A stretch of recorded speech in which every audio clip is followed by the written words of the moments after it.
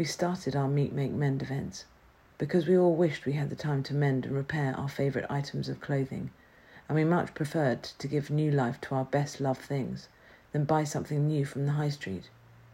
But it can be so hard to find the time and motivation to tackle an ever-growing mending pile. At the beginning we had a mending corner at our clothes swaps, but this quickly became the busiest corner of our studio. Everyone has things to mend, and it seems like it's easier to tackle collectively, plus everyone can benefit from each other's skills and tips, some self-taught and others inherited. More than this, it has become a space and time that our regulars carve out for themselves and look forward to, no excuses and no distractions. It's clear that for those who come, it is as much about taking a moment out of the rest of life as it is about mending.